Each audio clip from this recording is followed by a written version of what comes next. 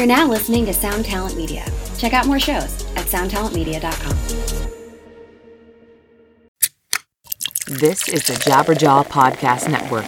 Visit jabberjawmedia.com for more shows like this one. Listen up, our managemental loyal listeners. We are excited to announce that this podcast is a member of Jabberjaw Media.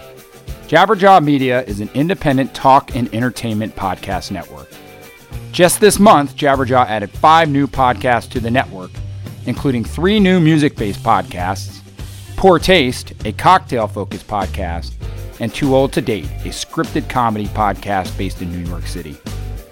These shows add to the already amazing roster of music-based shows which have been a part of the network since its inception.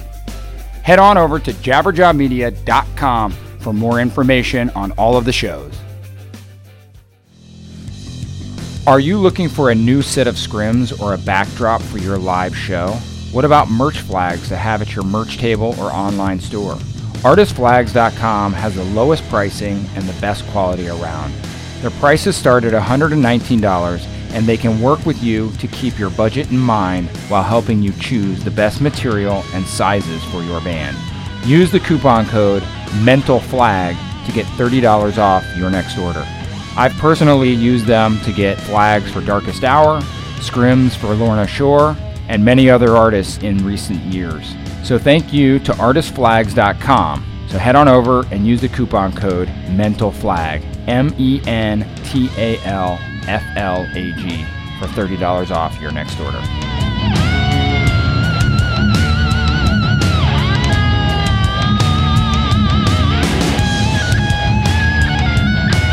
Hi there! Welcome to episode 12 of the Managemental Podcast, a weekly discussion on hot topics in the music biz for the up-and-comers, the brand newbies, the beginners, and aspiring rock stars of tomorrow. Yes, the struggle is real, my friends, but let us help you uncover some of the mystery that is this challenging business of rock and roll. I'm your host, Mr. Blasco, and I am super stoked to be here today. As always, I am joined by my good friend, the co-host from the other coast, a record label owner, fellow artist manager, and mythbuster, Mr. Mike Mowry. Thank you. Once again, appreciate all the work that you do discovering these amazing topics that we are going to cover. The internet is an amazing place. Exactly. In the last episode, we talked more about record labels and how to score that elusive deal. It was a really cool episode, so check it out if you haven't already. Today, I thought it would be cool to dig into some music business mythology. I uncovered an article written by the ever so controversial Mr. Bob Lefsetz, simply titled Myths, on his Lefsetz Letter blog. As usual, we will post all relevant links to the article in the show notes. This is going to be radical, so let's get mental. Oh yeah, baby.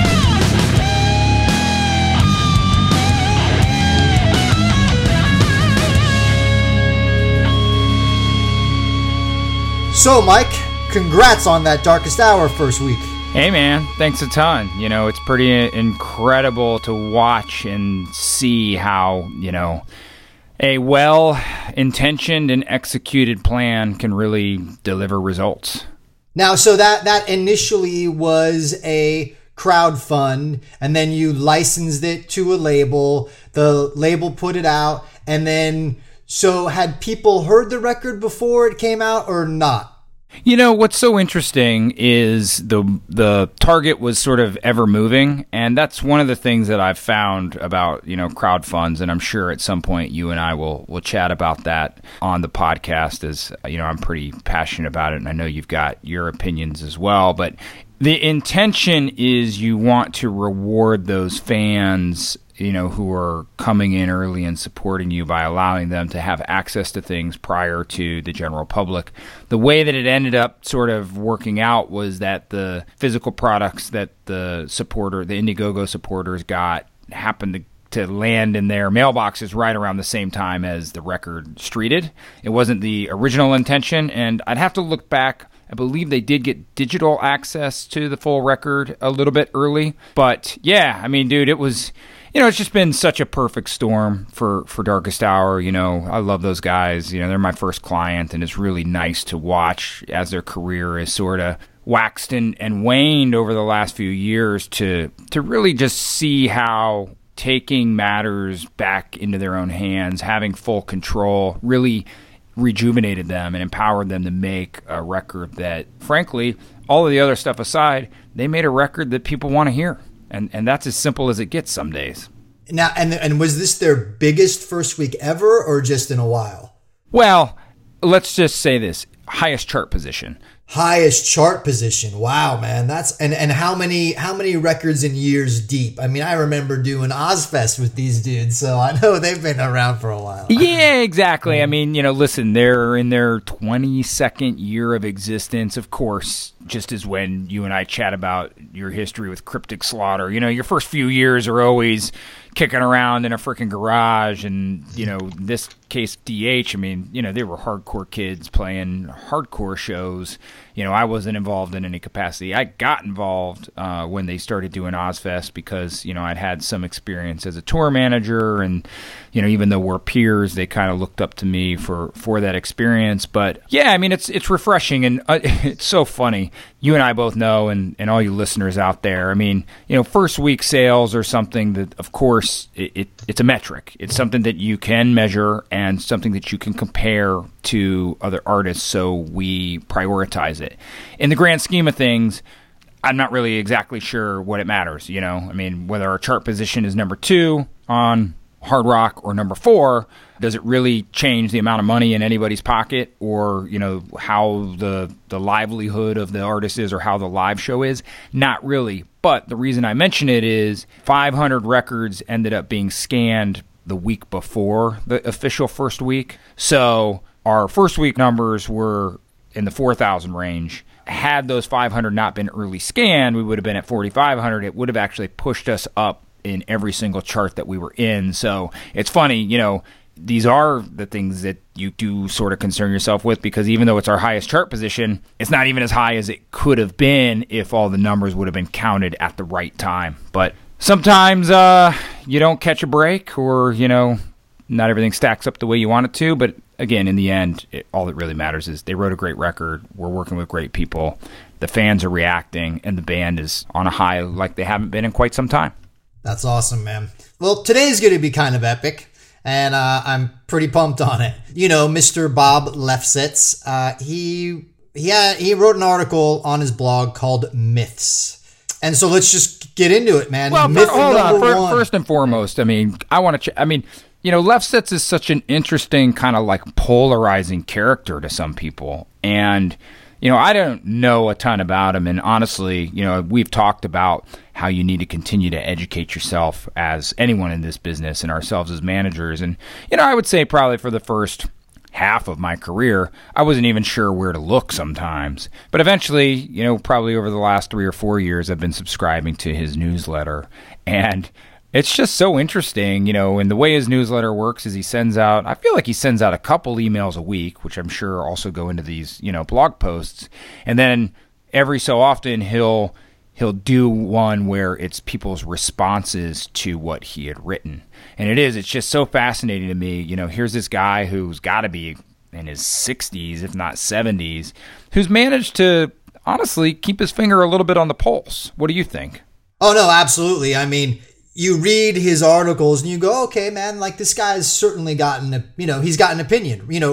Whether you agree with it or not, he knows where he's coming from and he knows what he's talking about. And I'm sure he'd be willing to debate anybody. But it's interesting because you take a look at that guy and you just go like, there is no way that guy knows what the fuck's going on. But you know what? He does. And then what's so funny, and I knew that we were covering this topic today, but his email today, which I haven't read the full thing, it just starts about some trip to Park City. He's always kind of taking these sort of D-baggy-esque rich guy trips, skiing, that's his big thing. And, I don't know. Sometimes I just always crack up. I'm like, what the fuck are you doing? How am I going to relate to you? Not to say that I don't ever go skiing, but It is. Sometimes it's a little bit of a different world, but I'm excited to dig in and talk about his myths because there's some good ones here, and you and I are gonna have a good riff on it. So, myth number 1, according to Bob Lefsetz: sales count. It's no longer whether someone buys your album, but whether they listen to it. That's the relevant metric that everybody seems to ignore as they trumpet irrelevant SoundScan numbers. Want to know if an act is truly happening?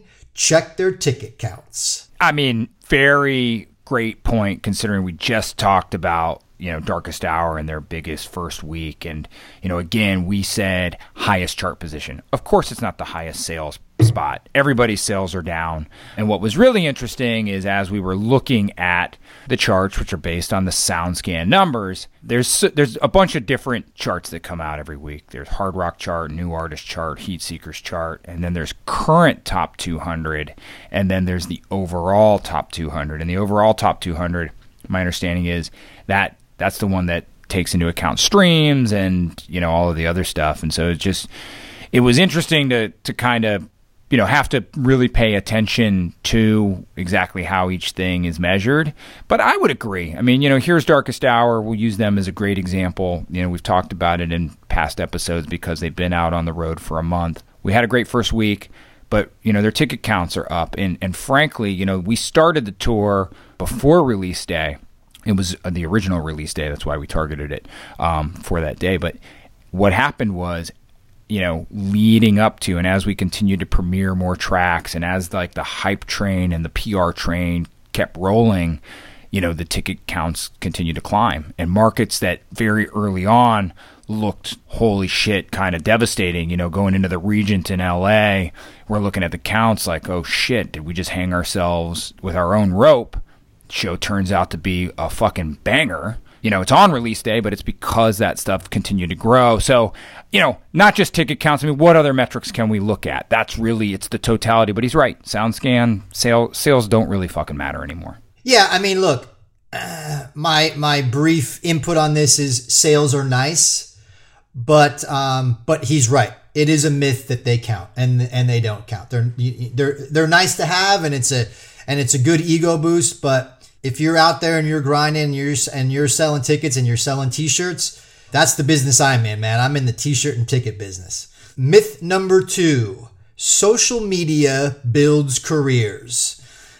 He says, this would be like saying a baseball player's statistics make him a star. No, it's what he does on the field. Social media is a way for fans to stay in touch with their musical heroes. Music always has been and always will be the epicenter of any career. In other words, if you're good enough, you don't have to tweet, you don't have to maintain a Facebook page, your fans will spread the word and keep you alive. But you must have your music on YouTube and streaming services. You've got to make it easy for people to access it and listen to it. Yeah, I mean, it's interesting. I'd like to look at when the article was written because it's really funny that he mentions YouTube first. I would imagine if this was written in the last year, at the very least, Spotify would be the first thing listed, although YouTube would be there as well. But, I mean, this is a really astute point. I think he's spot on here. Obviously, demographics is going to play into things, and this is where you get an older guy, looking, I don't want to say down, just looking from a different lens that you and I would look at based on so many of the artists that we manage. I mean, social media surely has a role in helping build a career. I was on the phone with a band yesterday who frankly has a great record, and we were chatting, and I sort of just asked them, like, what do you think hasn't gone right? And, they indicated their social presence isn't very good. And so career is such an interesting word here because I think in the kind of the development phase of bands, career seems so short. But then you look at a band like Darkest Hour, and some of the other artists that, obviously Zakk Wylde, they've had these really lengthy careers. So I think this is an awesome point, but I have to disagree. I mean, you do have to tweet. You do have to maintain a Facebook page.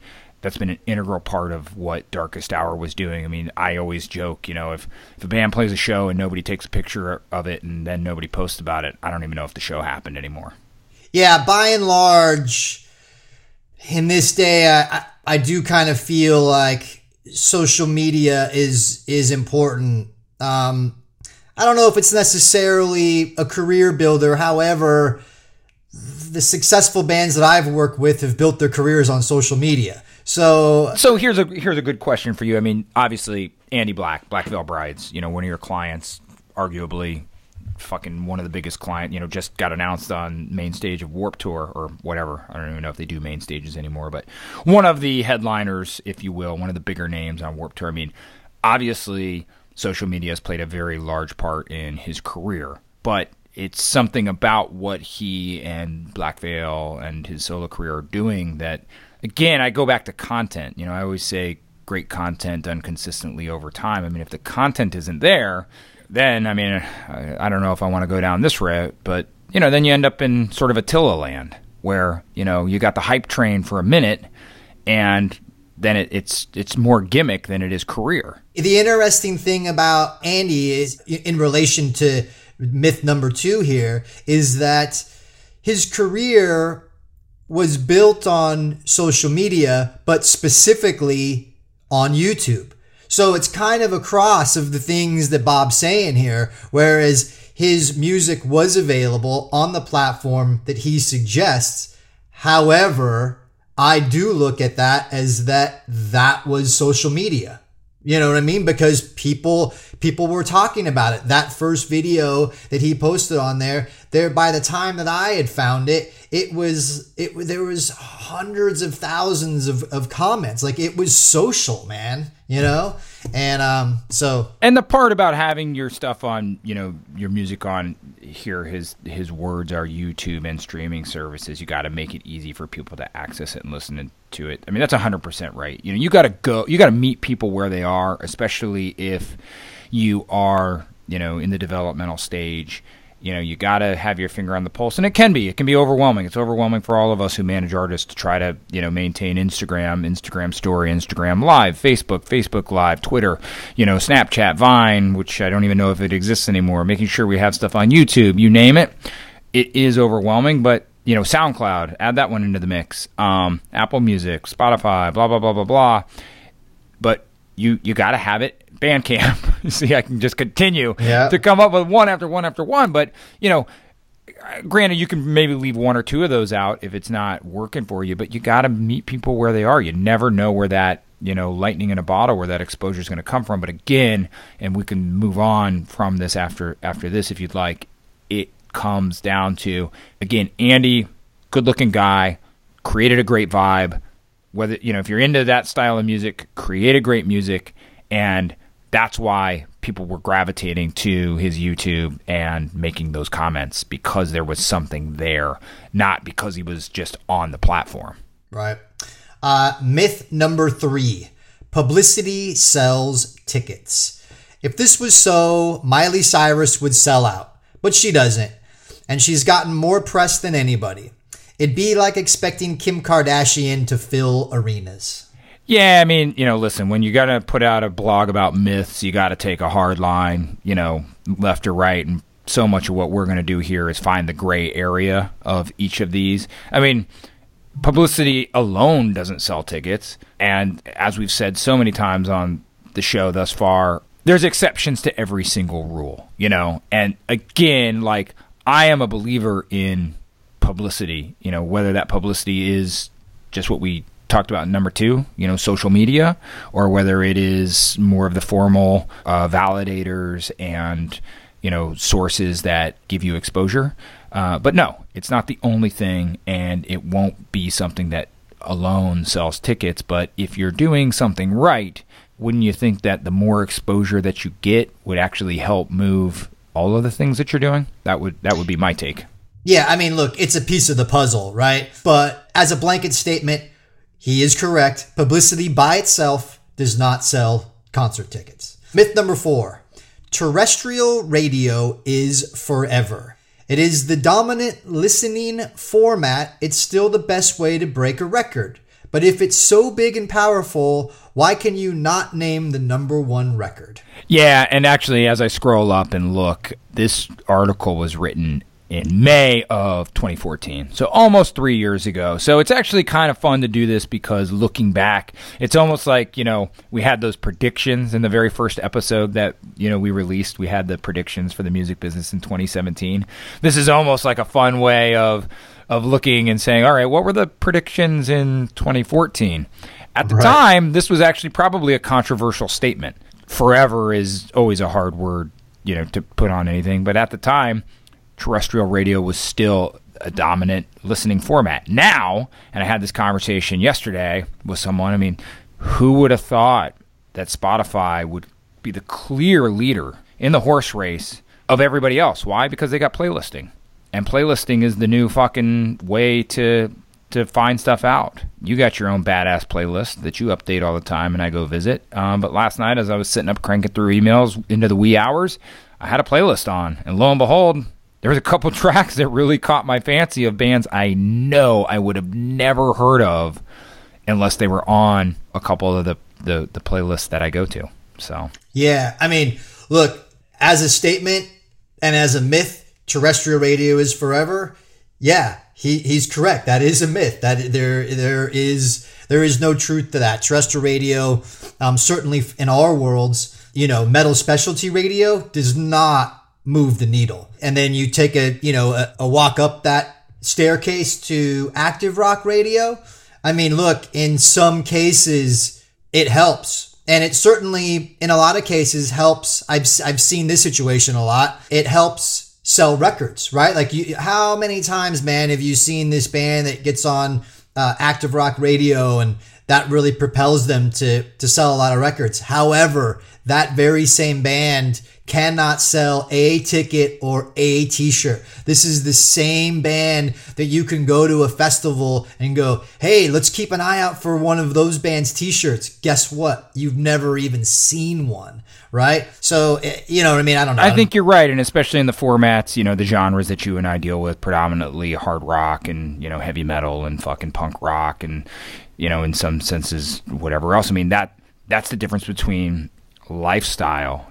So many of the bands that you and I work with, you get into it because it is a lifestyle thing and you want to do everything you can to support the artist and, show your association with the artist. You're a little bit of a misfit if you walk down the street in, a Black Veil Bride shirt or Darkest Hour shirt or insert any of the other bands here. It's not common, sure, some people will know what it is, but, most of the people will not. And so that's the thing that gets skipped over when bands become famous on the radio is they're way more common and they've kind of missed that whole, we've made the connection on the lifestyle and in the clubs and in the deep dark places where our genres really thrive. Myth number 5, record companies care about art.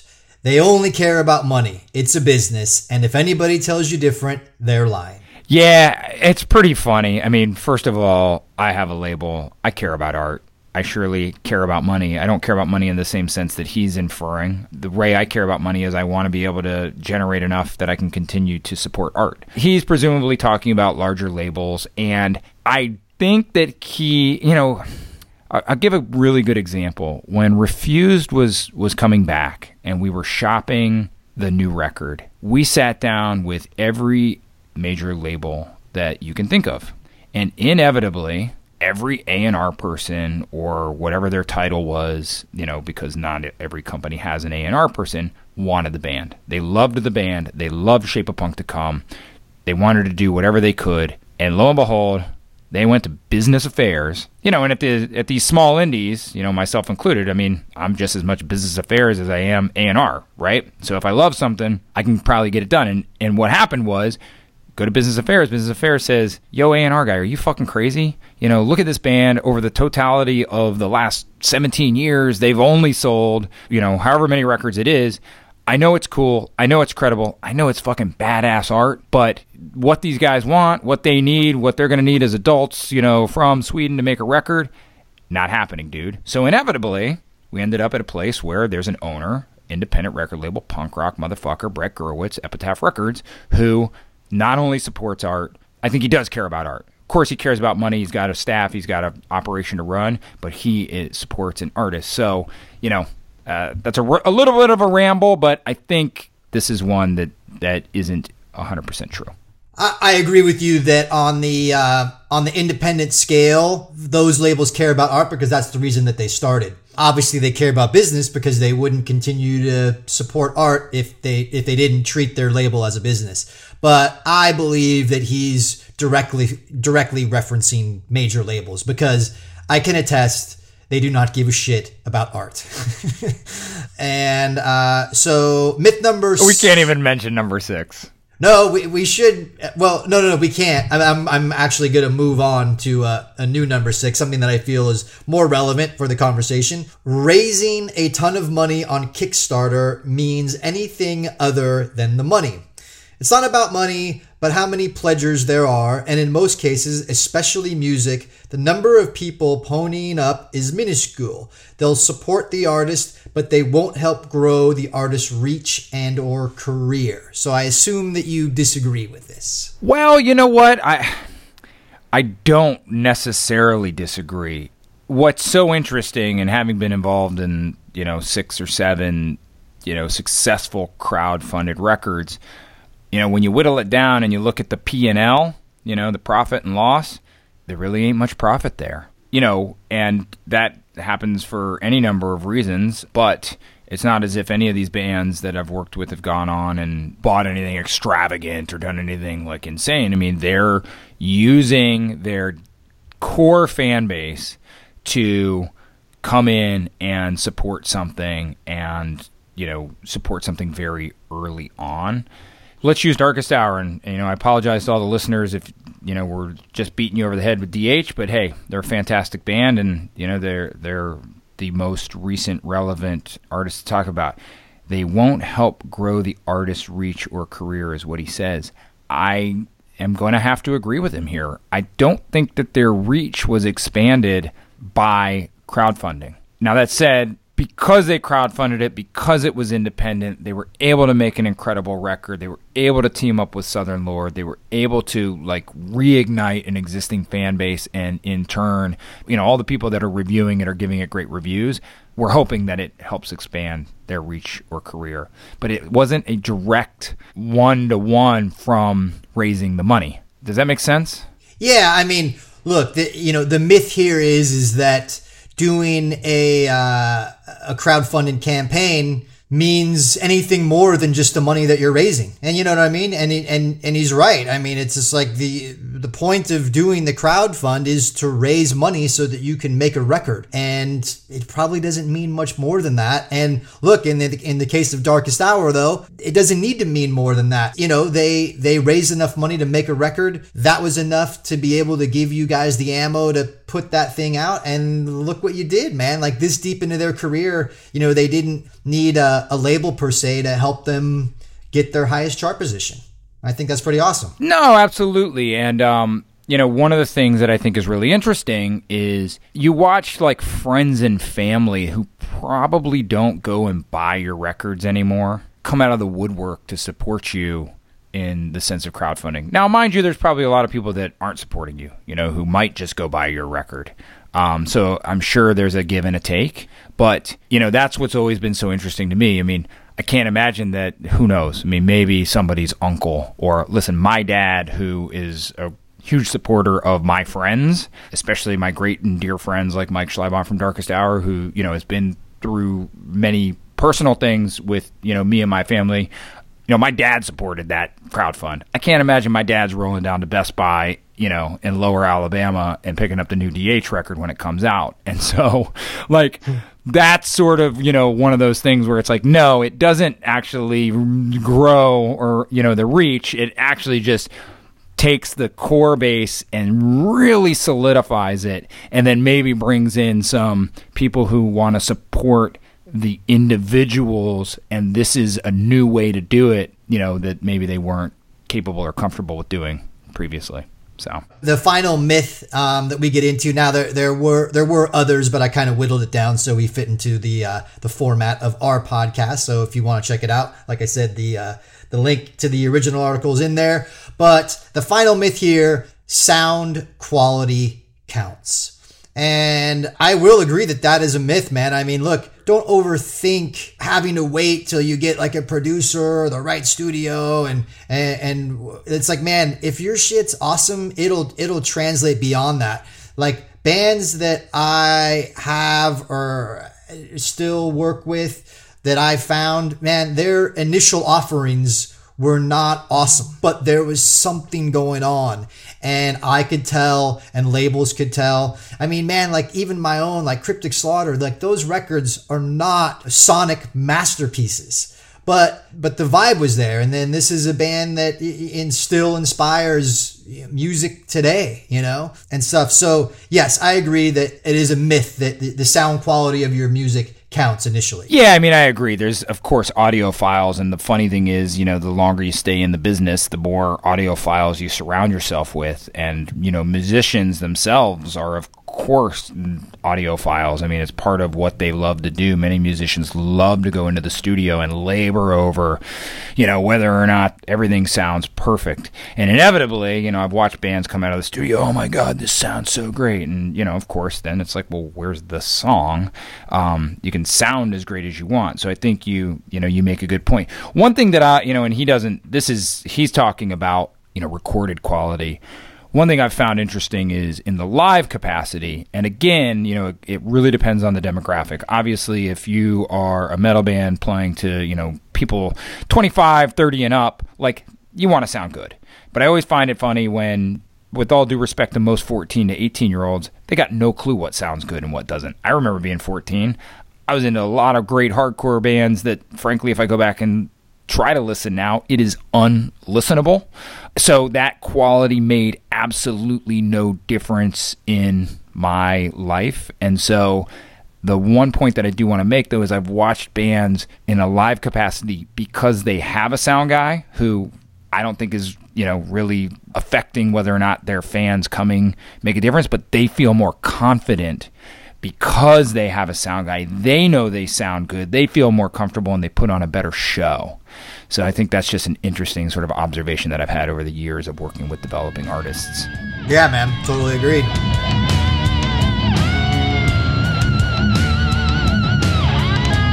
Well, thanks to everyone for tuning in.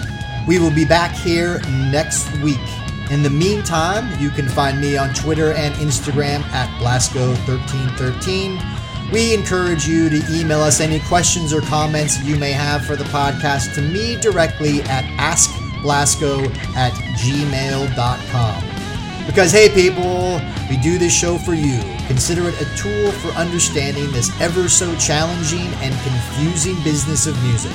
If you have listened this far, much respect to you for making efforts to educate yourselves and taking your future into your own hands. Mike, any final parting thoughts? First and foremost, want to give a shout out to my boys in Carnifex. They got announced on Warped Tour, and it's something we've been gunning for a long time, so it's nice to reflect on the proud moments of what we do and how we do it. You can follow me on Twitter and Instagram at Mike O'Loop. As you know, Blasco, my coaching platform, signups for 60 Days to Signable is up and running, and we're seeing a really amazing response, and I encourage people to check that out. There'll be a link in the show notes, so get over there if you're remotely interested in taking your bands seriously. And last but not least, do us a favor, rate and review us wherever you listen to this. We're going to say iTunes, but I know people listen to these things plenty of other places, but it helps us with people discovering it. And as Blasco always says, we do this for you, so help us help you. Nice. Thanks, everybody. Absolutely. Peace.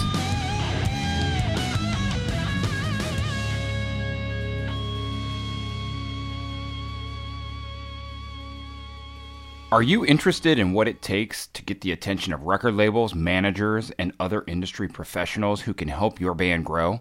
Let me, Mike Mowry, the CEO of Outer Loop, guide this incredibly challenging journey for you.